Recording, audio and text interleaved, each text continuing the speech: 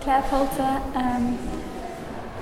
I'm a finalist at the Ruskin 2010, and I made for my final piece 2 projections of a ski lift. So they kind of came out of a discussion about space. We're in Osney Mead again, which is a warehouse and a converted gym from the 70s. So we kind of talked about what kind of having a light space and a dark space.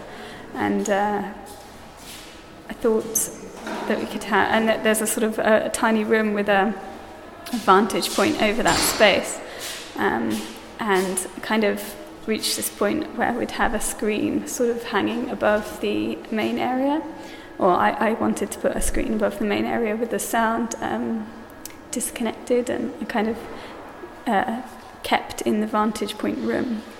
And then out of that, I kind of thought of the idea of sort of making a sort of film from a ski lift, so it uses a lot of the existing structures to make its point, I guess. So it was really good. We made a screen out of aluminium, wood, and front and rear projection cloth, which hangs in the main space and shows a black and white image of sort of ski lifts, mountains, and the cords.